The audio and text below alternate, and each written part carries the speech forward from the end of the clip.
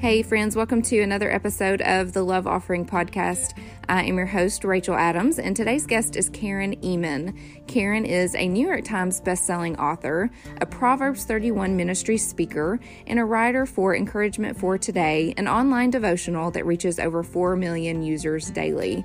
She has written 14 books and Bible studies, all of which we touch on a little bit today, mainly in the realm of how we can love others with our lives through our words and actions in every relationship. And so here is my conversation with Karen.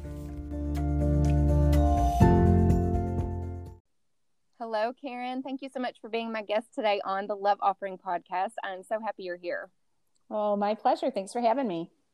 You have written 14 books, and this is so incredible to me. So, it may be a given to even ask this question, but have you always loved reading and writing? Yes, I loved writing and English and all things creative in that way when I was younger and in school. And as far as not just writing, but kind of talking, if I could say that, it's the thing that, because to me, books are just like talking on paper. But the thing that I got most commented on by my teachers and relatives when I was younger is, man, can that girl talk? And I think I talked a little too much in school. My teachers used to tell my mom at conferences, but I've always loved to talk, and I've always loved to talk on page and write. And it was always a dream of mine to write a book someday. Although I used to think I was going to write fiction, I ended up with writing nonfiction. But yes, I've always loved it ever since elementary school. Yeah, I'm glad to hear that, because actually my daughter, she was telling me that she's always grouped with boys in her classes. And I said, like she's the one girl in a group of 5.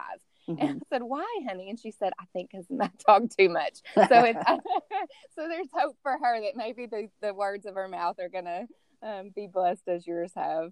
So I'm interested to hear when you first came to love the Lord and when he impressed on your heart to give your life to ministry for him.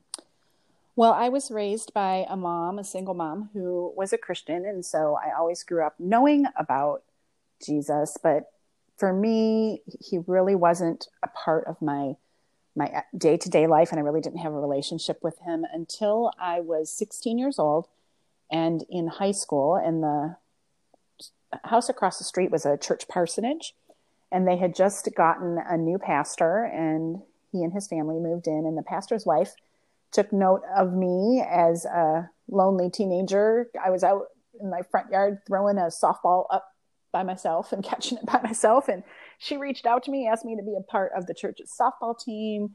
And I said yes. And then I started going to youth group and church and Sunday school. And it was through her that I discovered a God who could be the father to the fatherless. And I gave my life to the Lord that fall when I was 16 at a campground event with the youth group.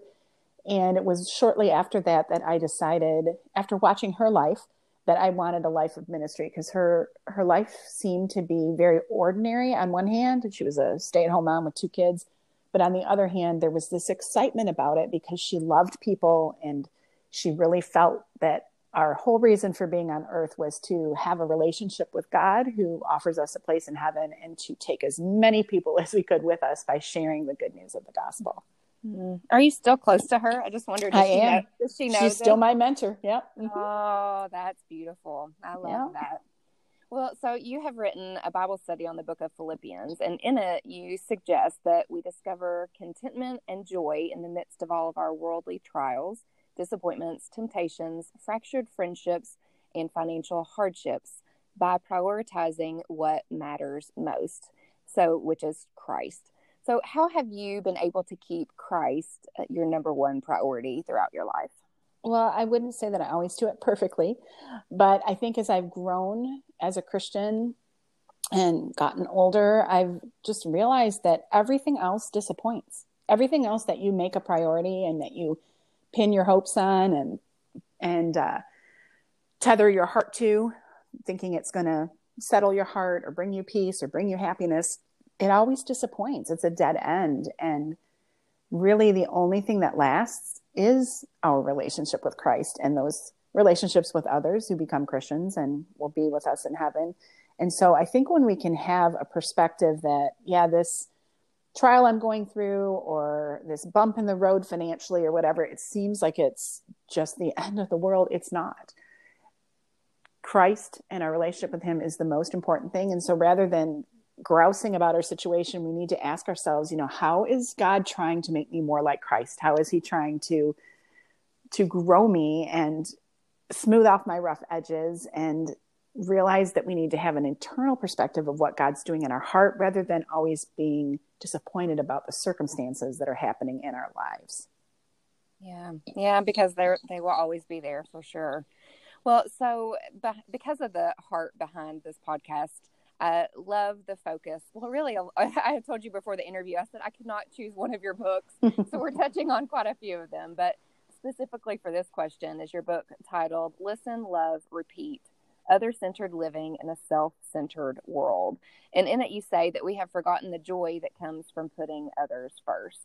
So, Karen, how do you suggest that we shift from a self-obsessed perspective to more of a selfless perspective? We live in such a self-absorbed society. It's just gotten worse. I mean, I kind of feel like when I was younger, I knew that there were times that people were self-centered and, kind of went through life thinking what's in it for me. But in our day and age, especially of social media, I mean, everything's about, look at me, look at the picture I took of myself, the picture I took of what I'm eating, me. And I like to think of it as yearbook syndrome. When you were in school and you got the yearbook, what's the first thing you did?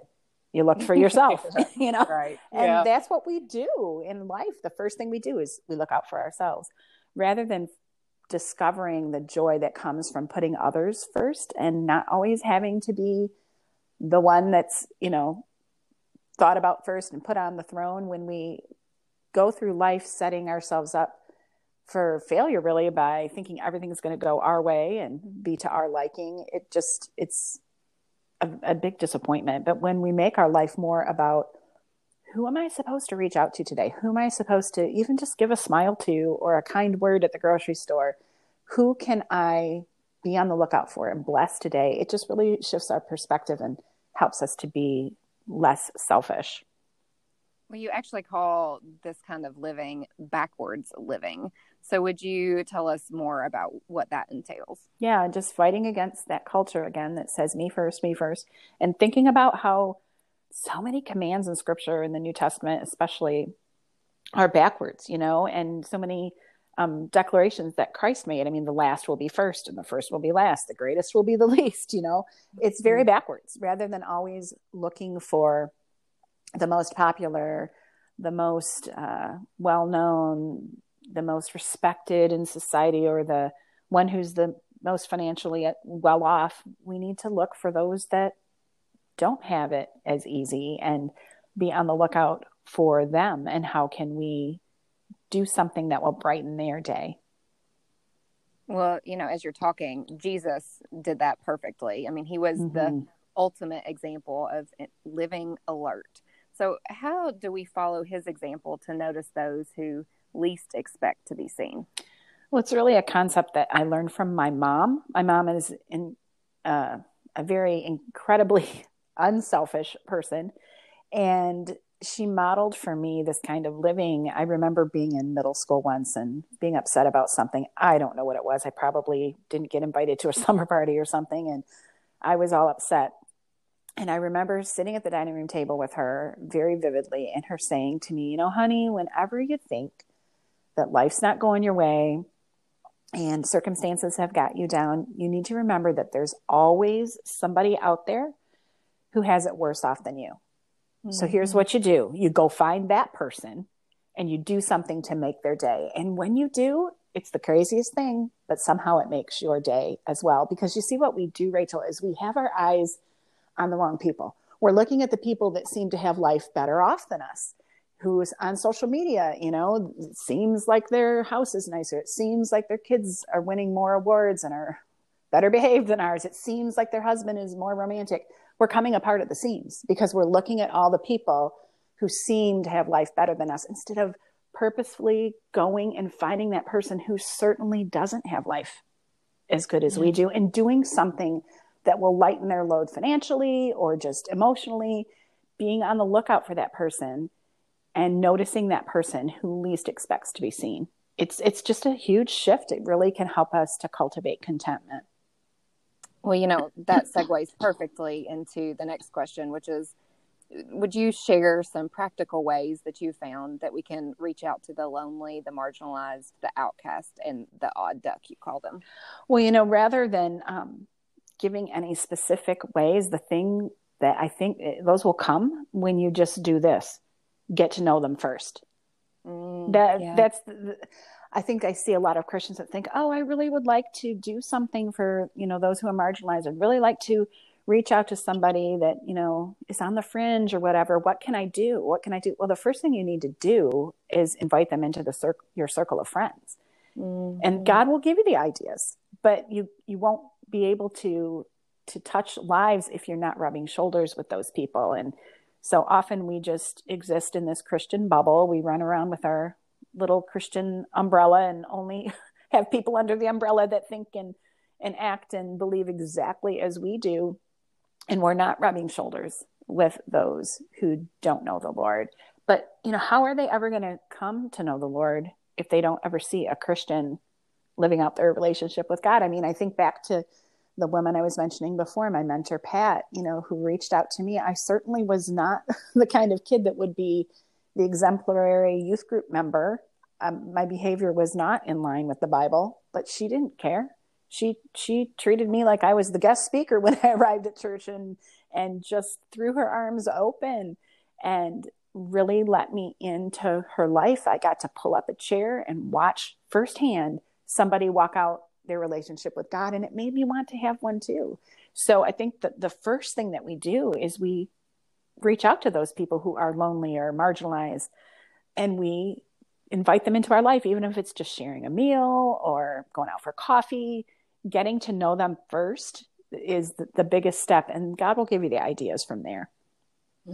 So good. Don't they, as I was researching you, don't they also call you like Mama Karen? Mm-hmm. Is that right? Because you invite so many people into your house and everybody just thinks like she's my mom. Well, yeah, I think there's besides my own 4 children, I think there are 7 other people I know of who have me in their phone as mom. I love that. That's goals for me. I have 2 kids and they're 8 and 10. So that I hope that I can have the same kind of relationships with intentionality as you have. Well, some of them have come through my kids. My kids are ones who reach out to those people that need another mama or that need a mama in the first place. And, one of the kids that has me in his phone was a young man, an 18-year-old young man who was soon to be homeless. And my son knew him at school and said, can he come live with us? And I'm like, no, are you kidding me? And my husband said, no, are you kidding us? We don't know this kid. And he said, well, can you just have him over for dinner once and you'll just fall in love with him? And of course we had him over for dinner. He ended up staying with us for 6 months and I'm in his phone as mama. Well, you know what I love about your story though? Well, all the things, but the fact that you said your mom modeled that for you. You now have modeled it for your children and now they are doing the same thing, and I think it just goes back to that multiplication. So beautiful. Well, so in order to do what you've just been talking about, in order for us to put this into action, you call us and you encourage us to listen for heart drops or hints from those in our lives who need encouragement. So what are these heart drops that you are referring to? Okay. See, this is something else my mom did that I didn't know what to call it until I had a small group leader once named Michael, and he called them heart drops. And I thought, that is such a great title. That's exactly what they are. So a heart drop is when somebody says something without really saying it. You're hearing their heart. They give you a little peek into their heart, even though they might not outwardly be saying something. Perhaps they are talking about the fact that next week their child has a medical appointment and they're a little bit nervous about it. You can sense from their voice. Or, I remember one time my husband picked up on a heart drop. For me, we were a youth pastor and wife, and we were talking at an event about slumber parties. And one of the girls looked at me and said, oh, Miss Karen, tell me what it was like, when people had slumber parties way back in the late 1980s, like that was so long ago. And I just simply said, oh, I never had a slumber party because I lived with a single mom, living on a budget so tight it squeaked, and we just couldn't afford that kind of thing. Well, my husband kind of heard me say that. He was listening between the lines, and he picked up on that heart drop. And a couple months later, it was my 30th birthday, and he threw me a slumber party. So a heart drop, it's just listening between the lines, and it doesn't always have to be something that's sad. It can just be a seemingly random piece of information, but God can use it in the future for you to reach out and bless someone. For example, I remember my friend Tammy, she has 2 children. One of them, they're twin boys. One of them has Down syndrome. One of them does not. And the one that does not was about ready to go off to college. And I knew that she was very sad about him moving far away. And so the day that they dropped their son off, well, they dropped him off the day before. And the next day was the first day of school in our district, and the school buses would be rolling by, and I knew she would be missing her son. So I showed up at her front door with 2 coffees from the coffee house and a box of tissues. And I said, you need a shoulder to cry on? And I handed her a coffee, and she said, well, what'd you get me? A mocha? And I said, no, I got you and I rattled off her long high maintenance coffee order. And she said, how did you know that? Well, it's because months earlier, I was with her in the coffee house, and I heard her give her long high maintenance coffee order. And I went and put it in my phone, just thinking, someday I might want to surprise her with a coffee. So I'm going to be listening for what her favorite coffee is. Or another thing that I did once, or I do often, is whenever I go to a funeral, I always take home the bulletin and I look to see what would have been the deceased person's birthday. And then I try to do something on that day for their loved ones left behind. My friend Debbie was extremely close to her father. He lived well into his 80s, and they used to walk every year on his birthday. He walked 2 miles a day, I think, until the day he died. And she would walk with him every year on his birthday, and she would take him a carrot cake. Well, I knew he died in the fall, and I knew come April, she was going to be sad on what would have been his birthday. So I showed up at her front door with my walking shoes on and a homemade carrot cake and said, want to go for a walk? And she just bawled. And she said, how did you know? And I said, because I wrote it down from the bulletin, So heart drops can be something verbal that's sadness that's going on, or an area of concern in their life, or it can be just a random piece of information. And, for those times when you hear a heart drop that's connected with a date, like the example I gave of someone saying next Thursday their child was having medical tests, write that down in your calendar, and so that you can remind yourself next Thursday to call them and see how they're doing. Oh, I love all those so much. How thoughtful you are. I love that. So what about the people that are hard to love? Yeah. Because there are those people in our lives, if we're all being honest. So how do we genuinely love them even when they're hard to love? Yeah, I have a chapter in Listen, Love, Repeat called How to Squeeze a Skunk and Hug a Porcupine, that's kind of what it is. Well, it is hard. It is hard. I'm not going to say that I do it perfectly or that it's easy for me, but I just always try to remind myself of how God loves me, and the fact that the Bible says, while we were still sinners, Christ died for us. He loved us even when we were still sinning, and we still continue to sin, but yet he doesn't withdraw his love. He loves us despite our shortcomings and our faults and our flaws. And so I try to just ask the Lord, give me your eyes, because right now all I see is this skunk, and I don't want to squeeze the skunk, and I don't want to hug the porcupine. That's all I see is the bad, but help me to see through your eyes and to see the good. If we look hard enough, we can find good in anyone. And sometimes, we don't know what's going on. I think of one particular person that's been in my life for decades now, because of marrying into my husband's family. They are so difficult to love because they're so mean to me and mean to a lot of other people. But yet, as I've known this person and really tried to sit down and talk to them and listen to them and be listening between the lines, I've realized that they were very mistreated in their past.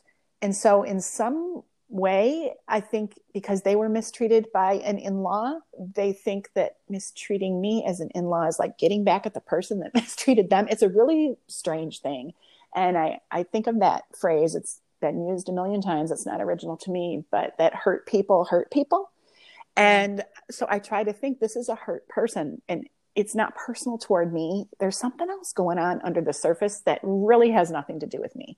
My husband could have married anybody else and they probably would have been treated the same. So I've got to take myself out of the equation and look at them with the eyes of God and realize that they're hurt and that's why they're hurting others. So I go out of my way to do little things for this person. And over the years, our relationship has greatly improved to the point where I can honestly say that I love this person and I actually enjoy spending time with them now. And I could not always say that in the past.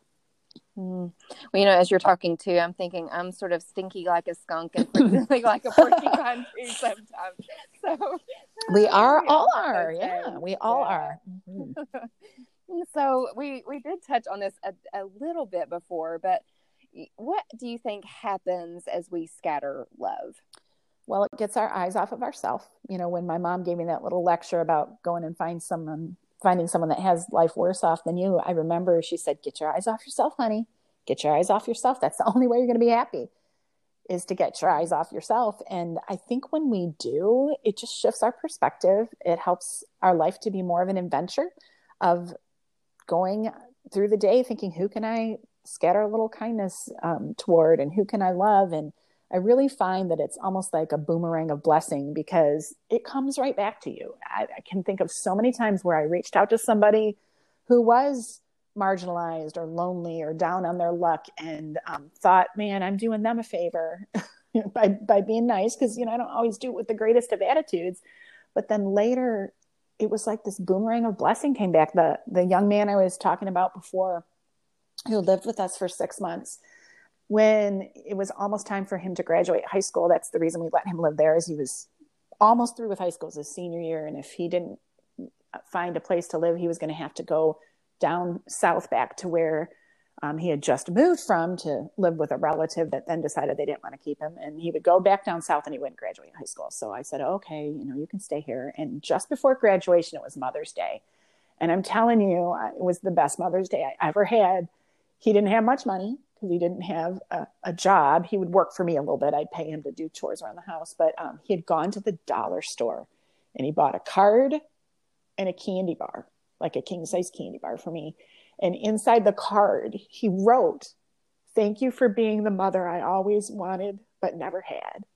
And I bawled my head off. And I thought, what a blessing, has come back to me that this guy thinks of me as the mom he never had. And here I was just thinking like, no, we're not going to let this kid live with us. Our grocery bill will go up, and I didn't have the best of attitude, but when you do, I think of that verse of laying down your life for others, that greater love has no one than this, that he lays down his life for his friends. And I used to think that meant, if you and I, Rachel, were walking down the street and a car started coming our way, that I would push you out of the way and I'd lay down my life for you, or a soldier might lay down his life on the battlefield. But really, I feel like it's just in those day-to-day, daily things of laying down our life, putting someone else first, and, not holding our life with such tight fists that we don't allow other people into it. But we lay down our life, we welcome others in, and it's like the boomerang of blessing comes back in the joy of knowing that you were trying to be Jesus in the flesh to someone else, to give them just a little glimpse of Jesus in their life.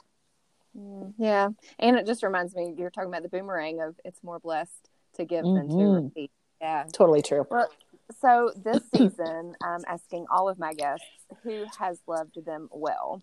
So Karen, who first comes to mind for you, and how did they love you well? Well, besides my mom, who was just such a great example, and I've already mentioned her, I would say my mentor, Pat, not only because she looked beyond my behavior and welcomed me into her life and introduced me to Jesus, but she didn't only welcome me into her life, she entered my world. And I saw her do this over and over again. And it's a concept I've learned from her that I try to do with others.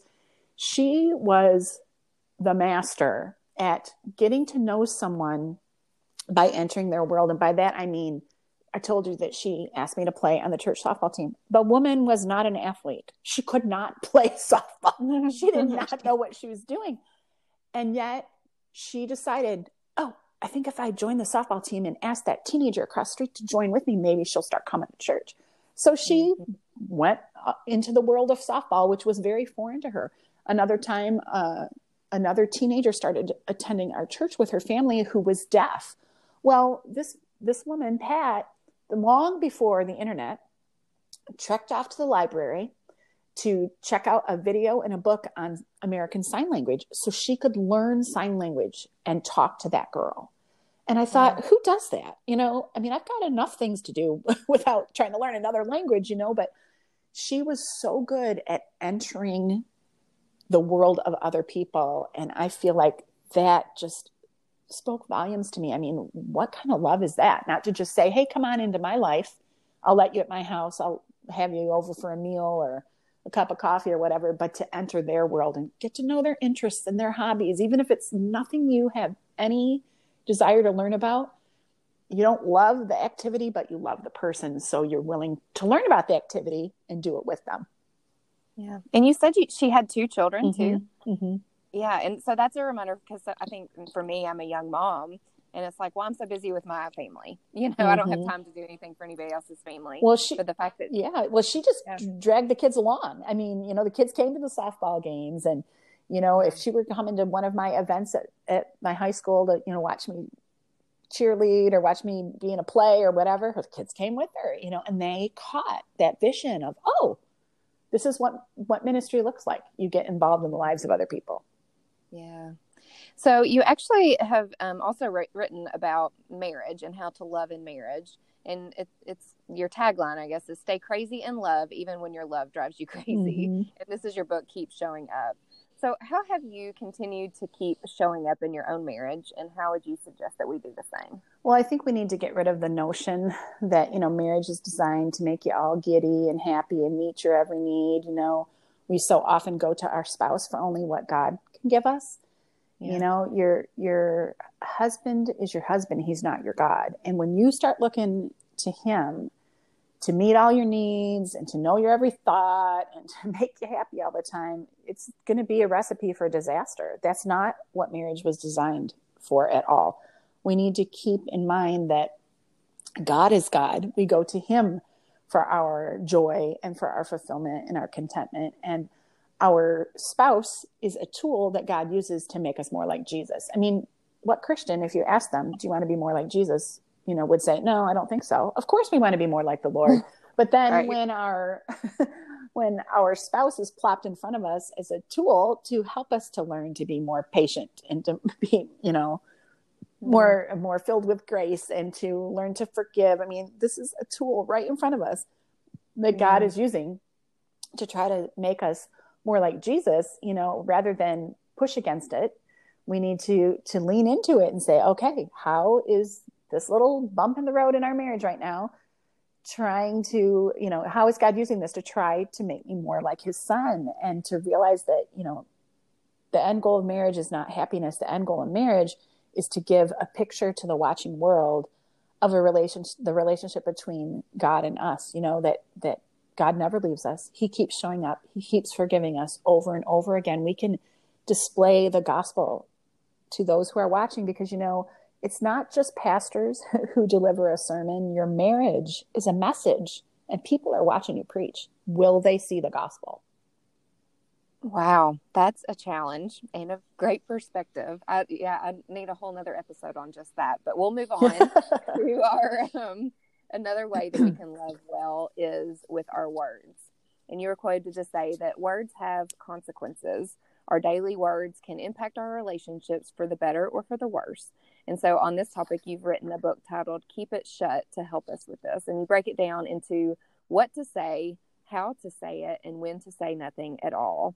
So I'm interested to hear that, like, since you've written and researched for this book, how you have seen the practice of these principles alleviate the heartache and regret in your own life. Yeah, God greatly convicted me. It's probably been 10 years ago now, because the book just had its 5-year anniversary. And I was learning these lessons, you know, long before I wrote the book, but he just really pointed out to me when I looked at my relationships in my life that were damaged or strained or a little tense, I could tether every fractured friendship, every strained relationship, usually back to something I either said to the person or about the person. And I just didn't want to live that way anymore. I had a huge problem with gossiping. I love to tell a good story, and I would often say things that I would later regret. I remember this one particular woman that I used to get my hair cut by. There were so many times that I got home and I had to call her back up and say, I'm so sorry for what I said about so-and-so. I don't know, what I was thinking. I should have never said that. That wasn't right. Will you forgive me? And I thought, I don't like these feelings of later, because it's, and the Bible kind of speaks to this. It's like, they say juicy gossip, it's like fun in the moment to be talking about it. And then later you go, oh, why did I say that? Or if it's angry words with a family member, it feels good in the heat of the moment to holler at your kids. And then later you think, oh, look at their sweet little faces. Why did I do that? Right.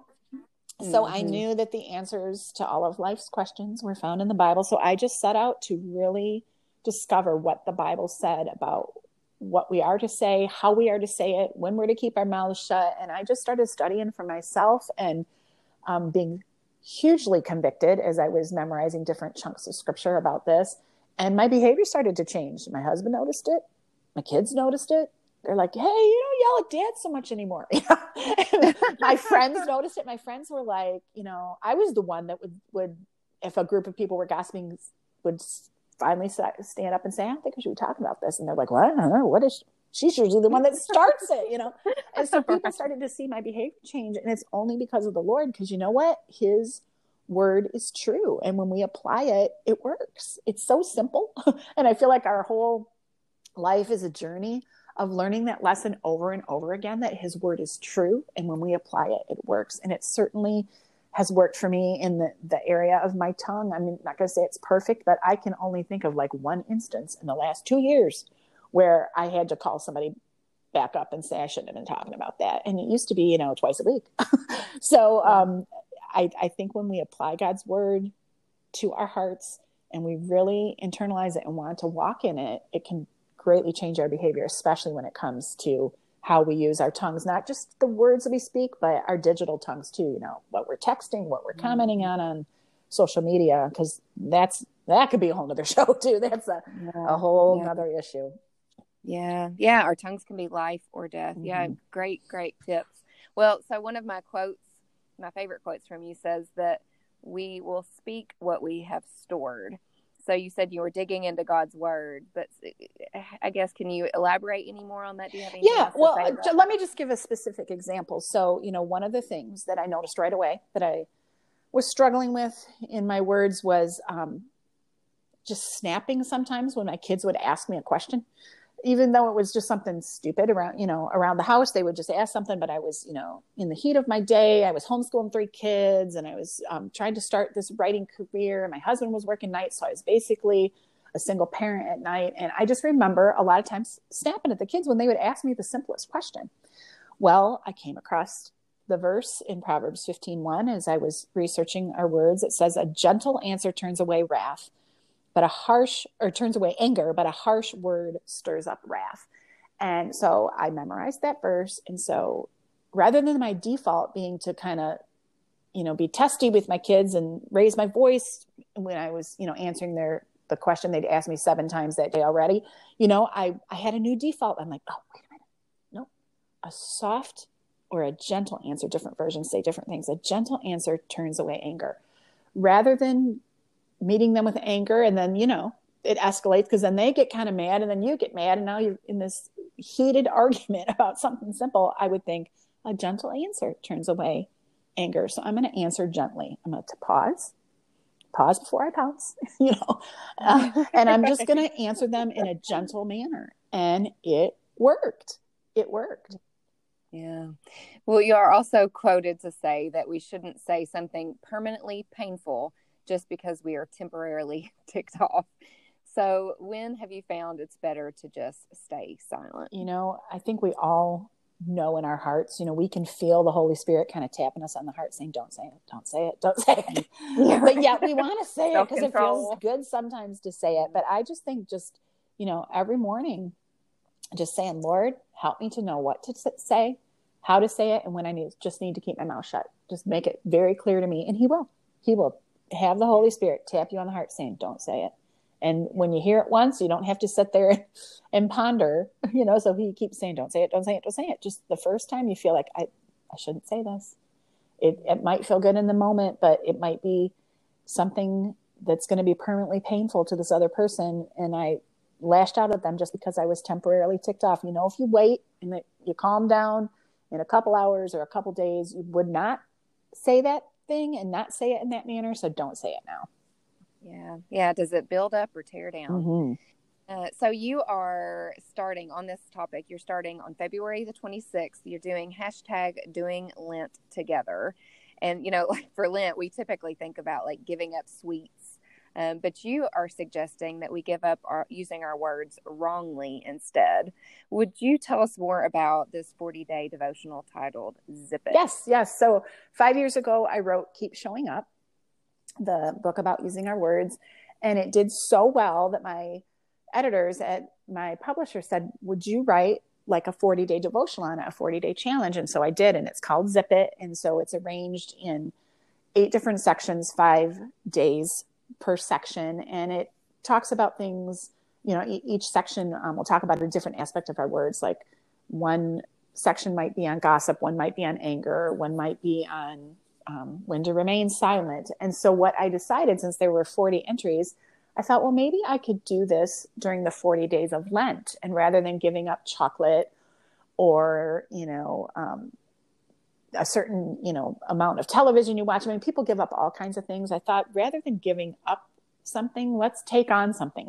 Let's take on this challenge to use our words rightly. So we are not having this boatload of regret because we've said something that we shouldn't. I think all of us have had times when our mouth has gotten us in a tangled up mess. And so having this community, doing this devotional together and keeping each other accountable, it's been great. This is the 3rd year now that I'm doing it. We have over 10,000 people on both Facebook, and then I'm also doing it on my Instagram account. So on Facebook, it's its own page. It's not just Karen Ehman page. It's called Doing Lent Together. And then on Instagram, I'm just doing it on my own Karen Ehman Instagram account. But we have a graphic each day that people can share to kind of decorate up their social media. And it really will drive home the point of whatever that day's entry is, whatever the scripture is, or the little challenge. It might be something as simple as today, don't give your opinion unless you're asked. Now that might sound simple, but it's so hard to do. Right. And so we will commiserate with each other and encourage each other. How's it going? Not giving your opinion today, because I'm an opinion slinger. I love to, if we're going to stop as a family on vacation, oh yeah, I'm going to tell you where we're going to eat at the next exit. But my kids laughed at me the first time I did this because we're pulling off and here's all these different restaurants and they're like, I want to eat here. I want to eat here. I want to eat here. Mom, where do you care? And I say, I have no opinion in the matter. Oh yes, I did, but I wasn't going to voice it that day. So it's little challenges like that. And again, I said, there's some great graphics that go with it that people can use to decorate up their social media and give up using our words wrongly for Lent instead of giving up chocolate. I love that challenge, and I'm going to have to join as well. And then just for the listener's sake, I will include those links in the show notes. And I'm sort of giggling because on your website, it says that you're a gospel clinger, and you just called yourself now an opinion slinger. There you go. It's a whole poem. No, I love it. I love it. So you are also on the planning and teaching team of the Proverbs 31 She Speaks conference and a teaching staff member of their writers training site Compel, which I've been to She Speaks 2 years in a row. And I'm also a Compel member. So, and then, so you're also a devotional writer for Proverbs 31 Encouragement for Today, which I read every single morning, as well as the first 5 apps. So all that to say, I am getting the fruit of your labor. And so I want to just thank you personally for that. But would you just share what do these ministries and the women that you lead with mean to you? When I first was asked to come on the speaker team at Proverbs, I didn't want to. I thought it was like a speaker bureau, another thing to do. I was fine off on my own, doing my little thing over here in Michigan. I had already written, I think, 3 or 4 books, and I was just speaking locally, and I was fine. I didn't need to do anything else. I thought it was going to add more to my plate to do. But when I went to my first She Speaks conference and I got to experience firsthand the women at Proverbs, I'd only up until that point written a couple articles for the magazine that Proverbs used to have. But coming to that conference and seeing this band of women who come together to share the gospel, to share resources, to encourage each other. And I just saw not just a safety net for me, but also how when I went to an event and I did my message and then I left, I always kind of felt like, oh, kind of leaving them in the lurch. I mean, they might have a great women's ministry. A lot of places did, but I always wished that, I could keep connecting with them. And I just couldn't. I'm one person. I couldn't do that. But through the different things that we produce at Proverbs, our online devotions that, go out to over 4 million people Monday through Friday. And then our First 5 app, we've had over 2 million downloads for that. And this is an app that helps you to spend your first 5 minutes with God every day. So rather than, when your alarm goes off in the morning, swiping it and heading to Facebook, instead there's a feature to key it into your alarm. So when you swipe your alarm off, up pops your Bible reading for the day. So you can give that first 5 minutes to Bible study every morning. Knowing that I have these resources and so much more at Proverbs to give to the women at the events I speak at, or the people that follow me online, to point them in that direction, to give them things that will help them to deepen their walk with the Lord and to grow in their relationship as a wife or a mom, if they are either of those things. We're not only for wives and moms, but there are resources for them as well. It's just so neat to see how my little piece over here that I'm doing, fits into this puzzle of this bigger group that is really trying to help eradicate biblical poverty and help people to apply the Bible to their life in order to better their lives and to influence those around them with the gospel. Yeah. Well, I can personally say that it has bettered my life. So Thank you for all you do with all of those ministries. Well, so I know that listeners will want to keep in contact with you. So would you tell us how they can do that? And then also maybe just mention if you've got any new projects or, well, of course we know the Lent's coming up, but anything else you'd want to tell us? The best way to connect, everything's right on my website. So if they just go to my website, KarenEhman.com, and Ehman is spelled EHMAN, they can find all my social media accounts. They can find out about booking me to come speak at their event, all of that good stuff. And I do actually have a new project coming out in the fall. I can't say a whole lot about it other than it's another 40-day challenge. And it has to do with the topic of hospitality. Oh, Mama Karen. There we go. Oh, well, thank you, Karen. Thank you so much for being my guest today and for encouraging us all to be gospel clingers and love others with our lives through our words and actions in every relationship. God bless you. Thank you so much for having me. My pleasure.